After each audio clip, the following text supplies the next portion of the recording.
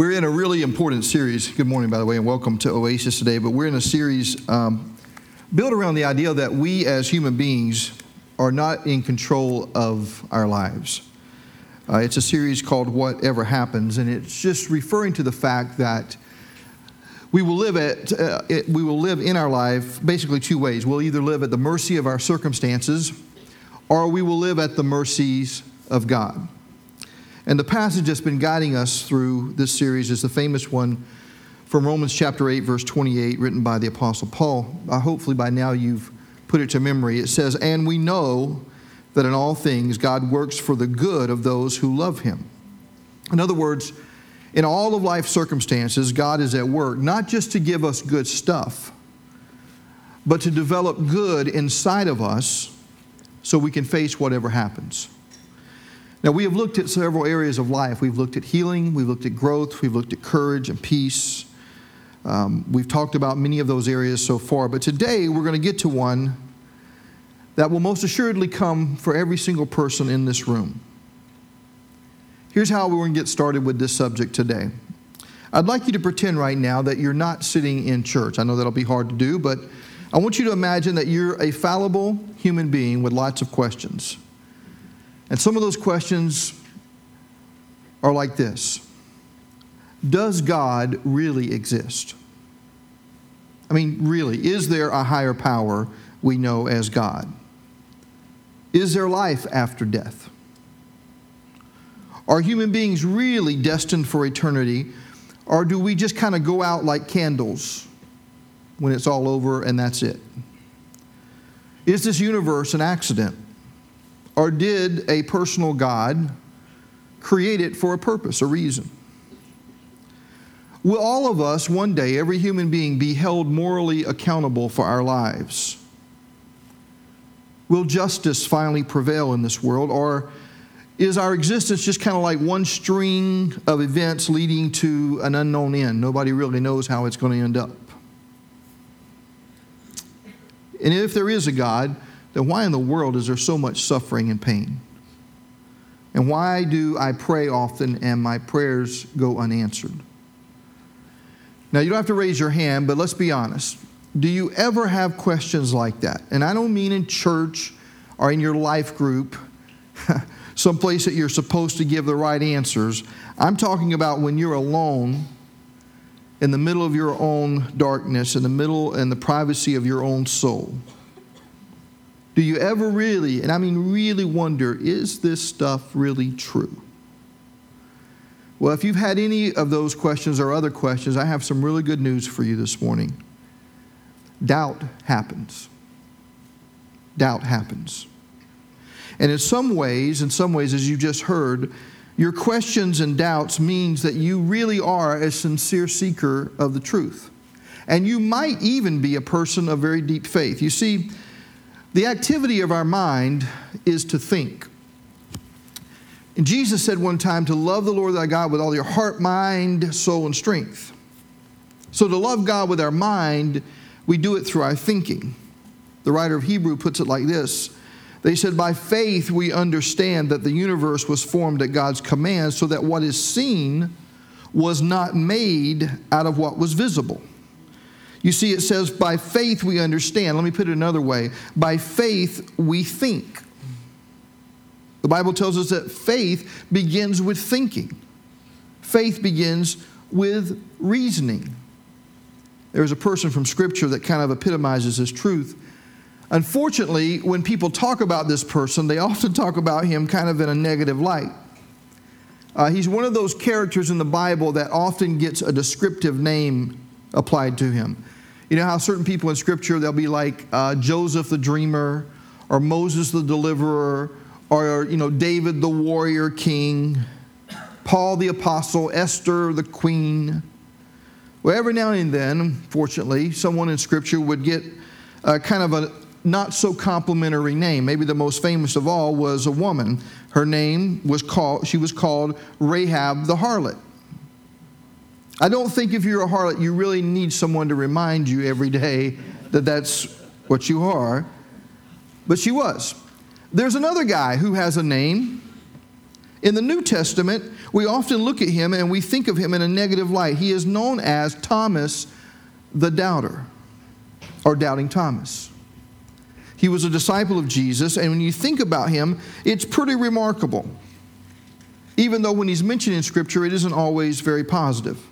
I'm just going to walk through a couple of scenes with Thomas here for a moment. The first is in John's Gospel when Jesus receives the news. Remember, his friend Lazarus had died. And the disciples don't want Jesus to go back to Judea because a lot of people there wanted to stone Jesus and to kill him. But Jesus insists. He says, I have to go because Lazarus is dead. He needs to be raised from the dead. And the writer says that Thomas says, also known as Didymus, that was his other name, said to the rest of the disciples, let us also go that we may die with him. Now, there's probably some conjecture and some differing of opinions on this, whether or not this was really a bold, confident statement of faith, or whether or not it was kind of like the Winnie the Pooh character, Eeyore. Do you know who Eeyore is? Yeah, Eeyore. You know, I always think of it like that. Let us go that they may die with him, you know. Thomas isn't exuding confidence all the time in his life. Later on, he says to Jesus, Lord, we don't know where you're going. How can we know the way? And Jesus is talking about going to prepare a place for them.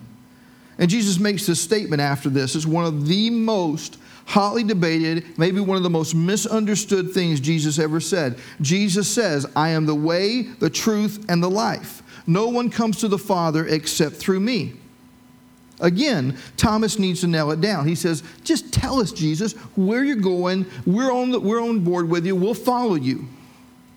Just tell us where this thing ends up. But Jesus, as often he is, he's unconcerned with the destination. He's more concerned with the journey. And there's one other place, and this one is classic. After Jesus is raised from the dead, John records an occasion where Jesus appears to his disciples, but for some reason, Thomas is not present.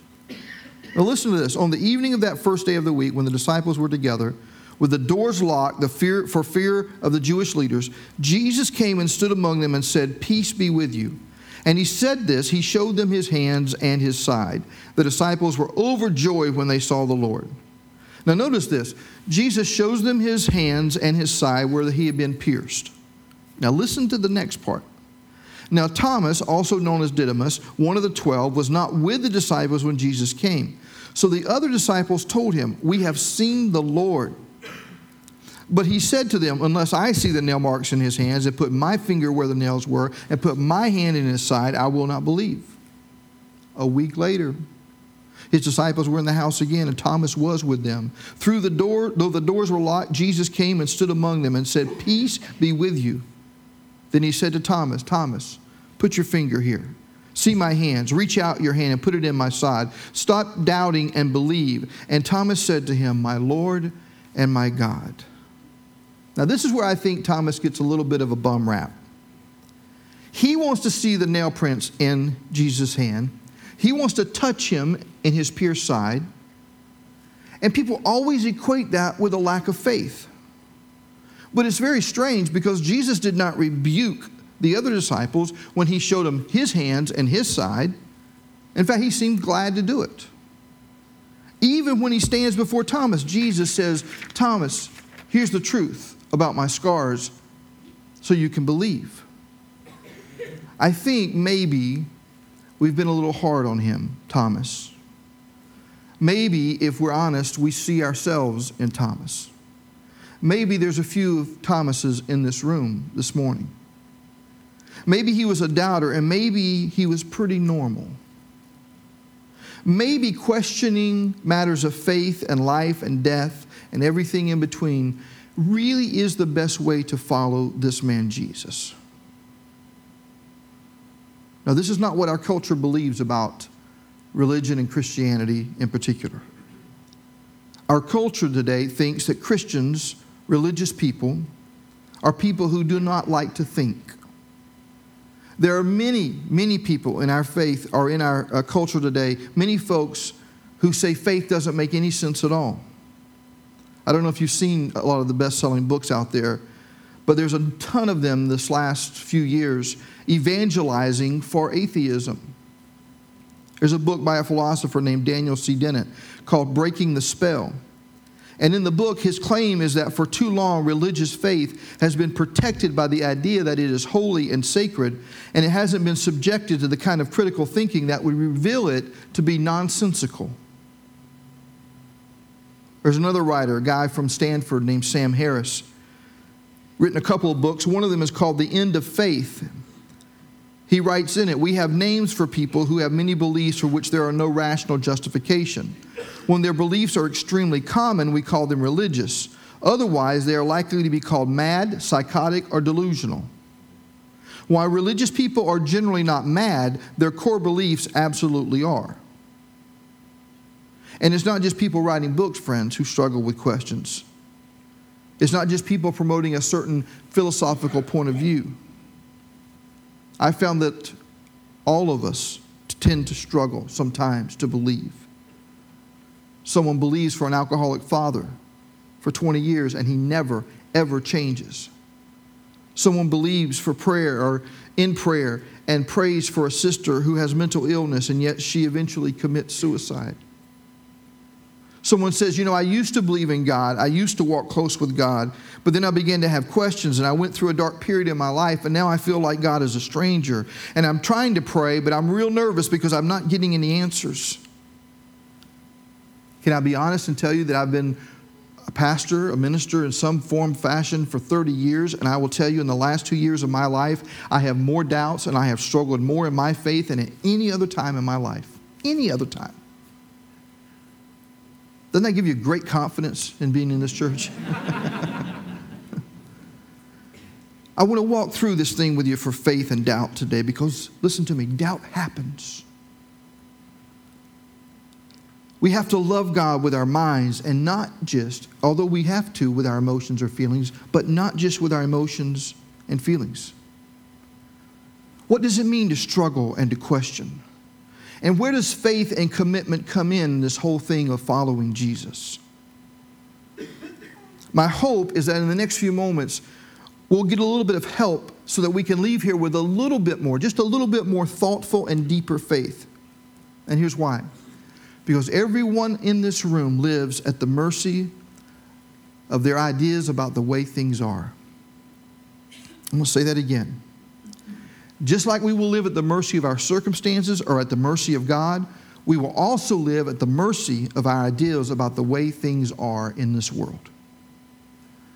And there is no way to have a strong attachment to God with our minds if we have deep questions in the back of our minds that we have never been afraid to honestly look at.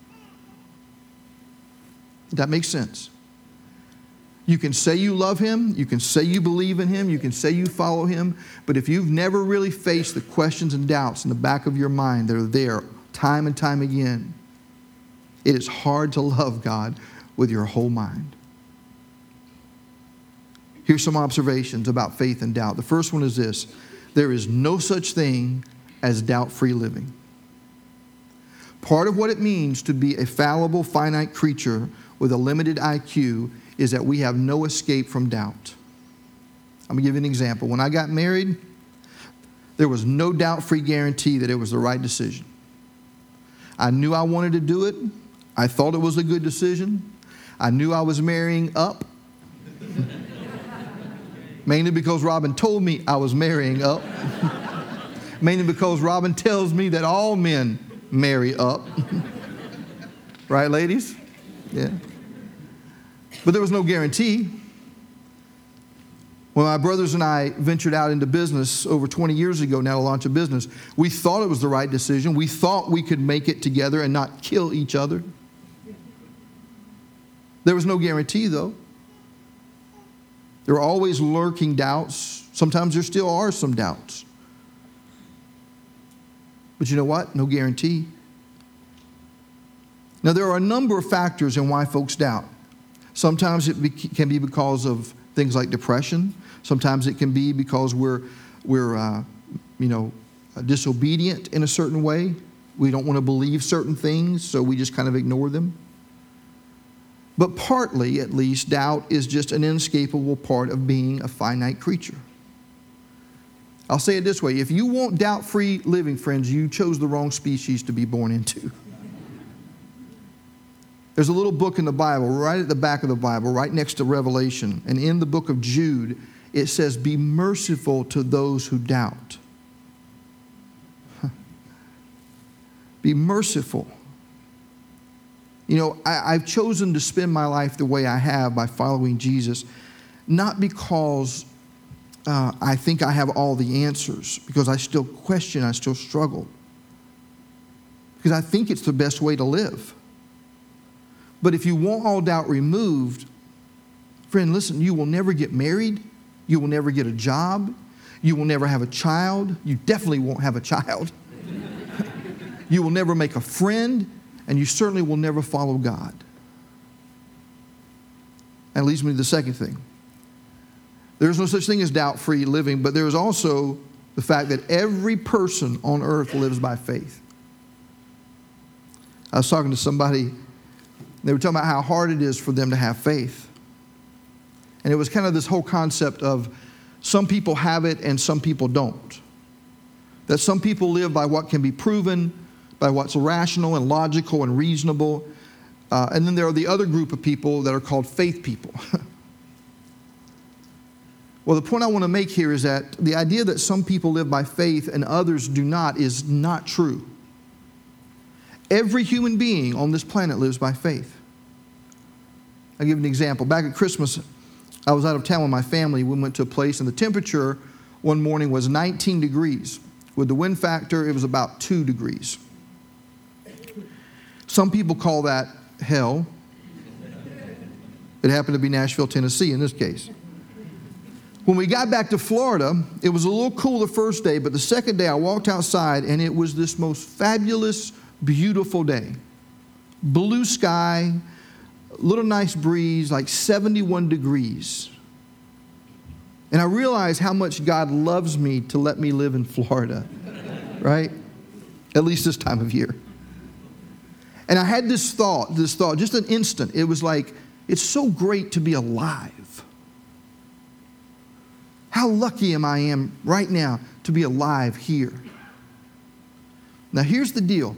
If you try to prove that statement, that it's great to be alive, and if you wait to believe it until a physicist or a biologist or a mathematician proves it, then you probably need to buy the dirt farm right now because it cannot be proved. It is a basic conviction, like the belief that children deserve lavish love and that all human beings are created equal. They cannot be proven scientifically or mathematically or by logic. There are good reasons for them to be held true. They're not just emotional states or preferences like, hey, I prefer vanilla over chocolate. Part of the reasons I believe in the Christian faith is that the writers of Scriptures tell us what the reason is. Why we ought to believe it is good to be alive. They say that there was a creation and that God was at work and that God saw it was good and God said it is good. Now again, the world's been messed up. I understand. The world has problems. I understand. But in those moments where we're aware that life is good, that conviction, friends, is not just some survival instinct. It is not just genetic DNA programming. It is not just an emotional statement. It is tied to the way things really are. Now that's one possibility. Let me give you another possibility. Jennifer Hedge is an author. She writes a very fascinating book called A History of Doubt. And in the book, she offers an assessment scale to judge where you are when it comes to the God question, to the faith question. At one far end of the scale, she offers this account to explain how things might be. Now here's how she describes one end. At one end, the universe is nothing but an accidental pile of stuff jostling around with no rhyme or reason. And all life on earth is but a tiny, utterly inconsequential speck of nothing in a corner of space existing in the blink of an eye, never to be judged, noticed, or remembered. Aren't you excited about that one? Now imagine this conversation. This is important. One person says the universe is nothing but a pile of stuff. That's it. The other person says, no. I think it was created, however that happened, by a personal God for a reason. Here's my point. This is not a conversation between two people, one with faith and a person with no faith. Neither of those positions can be proven.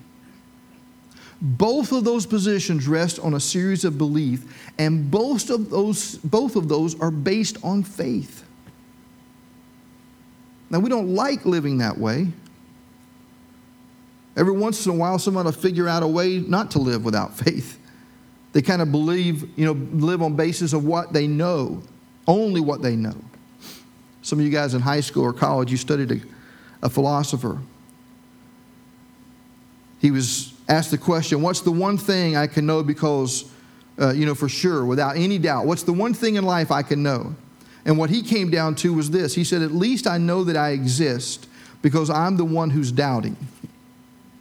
I'm the one asking the question. And he summarized his thoughts in that famous statement, I think, therefore I am. There's a whole school of philosophy built on that. Even Descartes' position became radically undermined. Today we call this skepticism. We can't know truth. We can't even know if we exist. There's an old story about a class on skepticism. I told you guys this before. On the final exam, there was one question, and there was one chair set out in the middle of the class. The only question on the exam was, to the class, prove that this chair exists. Everybody starts writing these long essay questions in response. One kid takes out his essay book and has a single response. His answer is, what chair? Only one who gets an A in the class.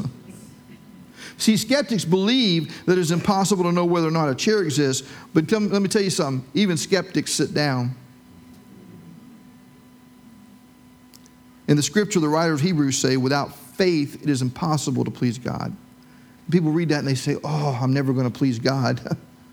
They wonder, why do we have to have faith? Listen, it's true that without faith, it is impossible to please God. But the point I want to make this morning is without faith, it's impossible to please anybody. Try to make a friend without faith. Try, be a parent without faith. Try getting married without faith. Try to raise a child. Without faith, yes, it is impossible to please God, but without faith, it's impossible to live. This is why Paul made a great statement. He said, the righteous will live by faith. That is true. But let me tell you, the unrighteous will live by faith too. Just a different kind of faith. So we all struggle. Here's what we need to know. Faith is only required when there are no doubts. If I have a $20 bill and I say in my hand, hey, I've got a $20 bill, you know how I can for sure get rid of all your doubts? And that is to show you a $20 bill in my hand. When knowledge comes, listen, faith is no more. You don't need it. I say this because some people say, I think I can become a Christian, or I can't become a Christian because I still have all these doubts. I'm still not completely sure. What I want to say to you is as long as there are doubts, friends, as long as there are uncertainties, that's the only time that you're going to need faith. When the doubts are gone, you don't need faith anymore. Now we live in an age when we need faith. Paul said it like this, now we see but a poor reflection, then we shall see face to face. We don't do that right now. Now I know in part, in other words, I have questions and doubts, but then I shall be fully known. I will fully know even as I am fully known. That brings me to this thought. Real faith stimulates profound thinking and reasoning. Here's what happens many times between faith and reason. People will say, you have faith, I have reason. You have faith, I have rationality. But that's not really the way it works. C.S. Lewis, most of you know from the Chronicles of Narnia, he had a great example about how faith really operates. He says, imagine you go to the doctor, and the doctor says to you, hey, listen, you have this little innocuous growth here, and we need to take it out. It's not a really complicated thing. It's really simple. I can do it in the office, local anesthetic. In fact, it doesn't take a lot of skill to do this. My dog could do it. So you go home and do what everybody does after they leave the doctor. You Google. And you realize, hey, this doctor really knows what he's talking about, and he's done a lot of these operations. Those people seem to still be alive. This is a really easy operation. So you're kind of convinced. You looked it up, the evidence convinces you. But as most people know, when you go to the doctor to have the procedure done, on the day you actually walk in that office and you sit down and you see those instruments and you smell that smell, and you see those white lab coats, and you look at that table where you have to lay down, and you see that local anesthesia, that shot that you're going to receive, something begins to happen. You start having doubts. Now let me ask you, when you start having that anxiety and those doubts and those concerns, are they coming from new evidence? Are they coming from new reasons? See, you're losing your faith, but why are you losing your faith? It's because why? You're not thinking anymore. Have you stopped reasoning? Of course. You're losing your faith because you stopped reasoning, because you stopped thinking. You stopped looking at the evidence, and you listen to your emotions and your fears. How do you get your faith back? You do what most people would do. You say, okay, listen, I looked this up on Google, and I know what the facts are. I know what this doctor has done. I know how easy this procedure is. I know how simple it is. See, the way to renew your faith is to renew your thinking. One time Jesus was talking to a group of people. He says, listen, you guys are so worried. You're so anxious. You have so much anxiety. He says, you who are worried, he said, consider the lilies of the field. God takes care of them. He says, you people who are worried and have anxiety, consider the birds of the air. God takes care of them. He says, O ye of little faith, if God takes care of the birds of the air and the grass of the field, and you are more valuable than they, won't he take care of you? What he's teaching here on, Jesus is teaching here about faith, and he says, look at the birds, look at the lilies of the field. He says, consider them. Why does he use the word consider? He says, I want you to stop and think.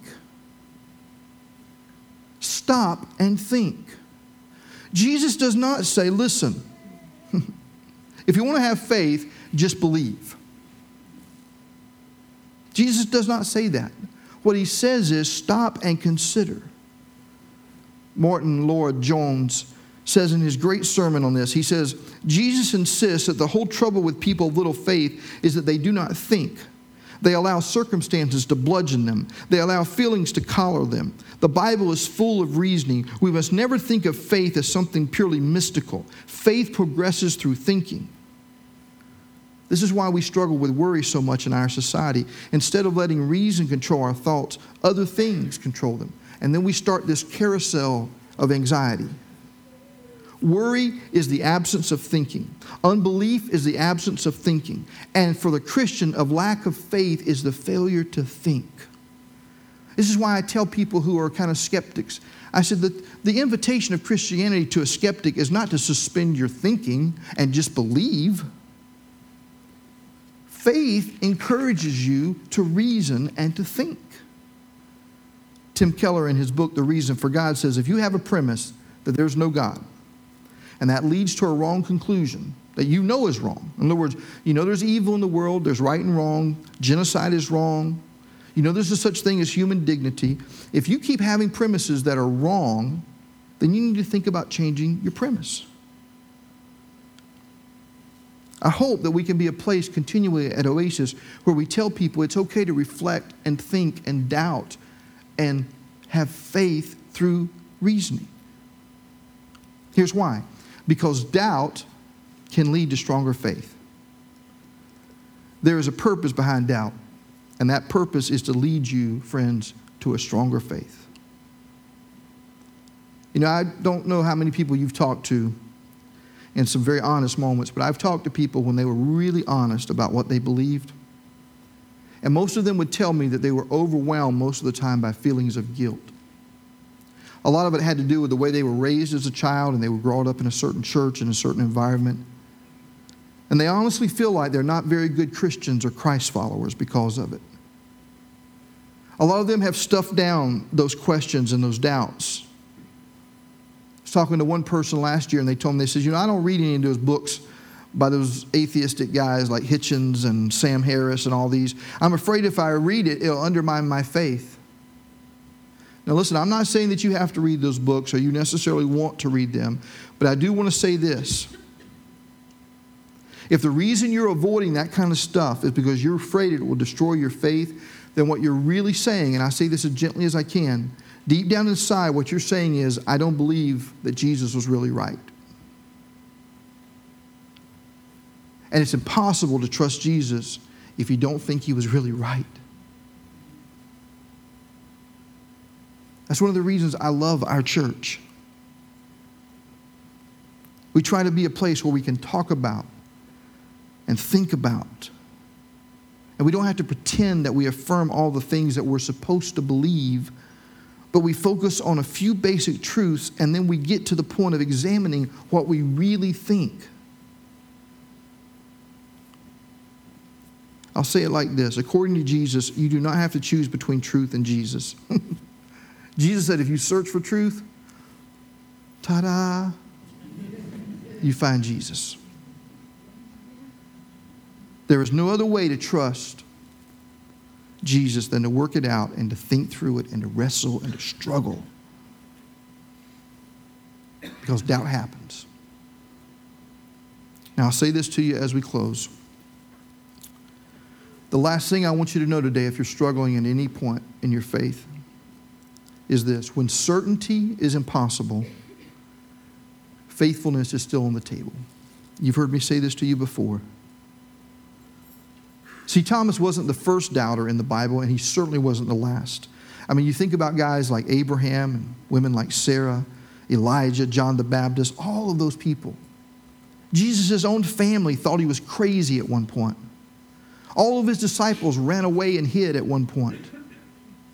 And yet, all of these doubters, God never gave up on any of them. And the reason is God never asked anyone to develop certainty. He just asked them to be faithful to what they know. I'll say it again. God asks people to be faithful to what they know. The way it happens in our day is like this. We keep trying to get people to trust Jesus for eternity. We keep trying to get people into heaven.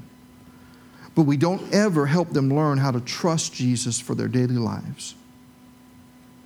And I'll tell you, as a matter of psychological reality, that way just does not work. It produces people who say they trust Jesus, who think they trust Jesus, but what they do will show that they do not share his ideas about the way things really are in this world. The disciples, on the other hand, looked at Jesus and they said, man, I wish I could be like him.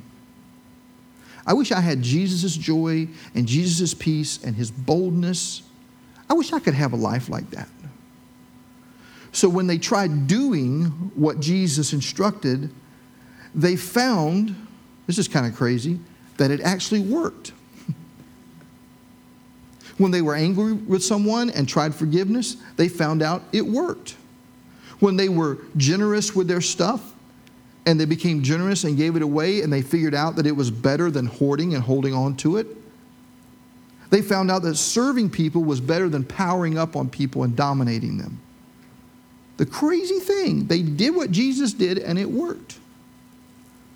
Elton Trueblood wrote these words. They are so true. He said, the deepest conviction of the Christian is that Christ was not wrong. I'll tell you what. Toward the end of the book of Matthew, we see the last glimpse of the men who followed Jesus for 3 years.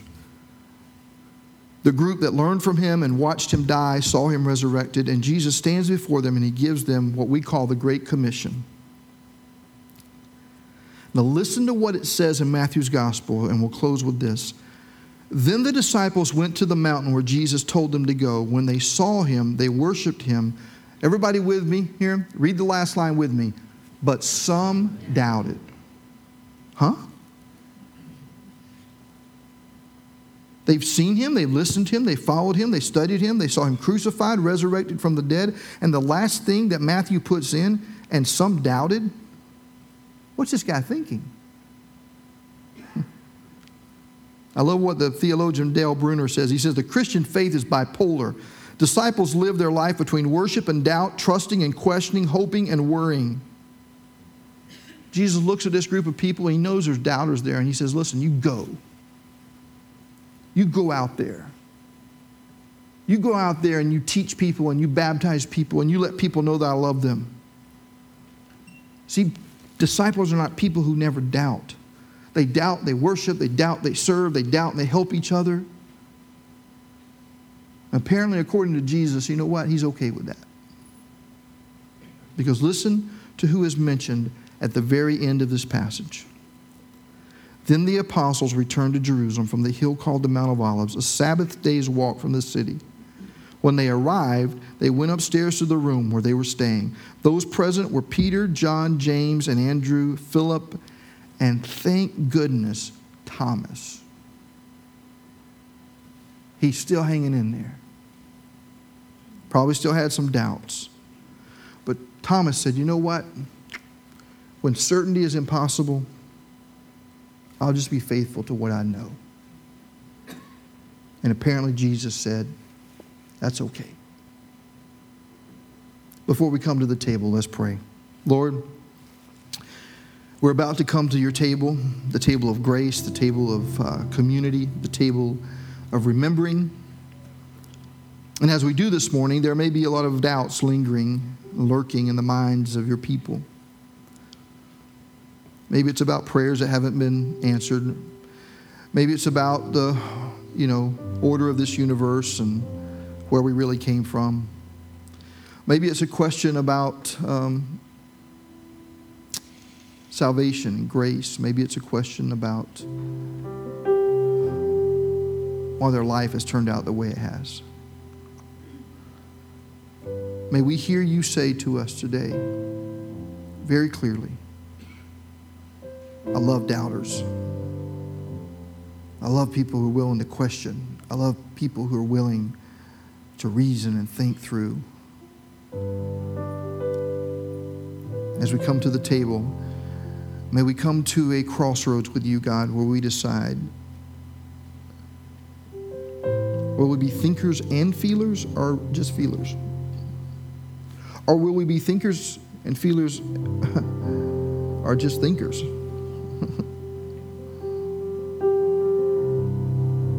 Help us today as we come to the table and remember the Jesus that we say we serve, that we want to serve,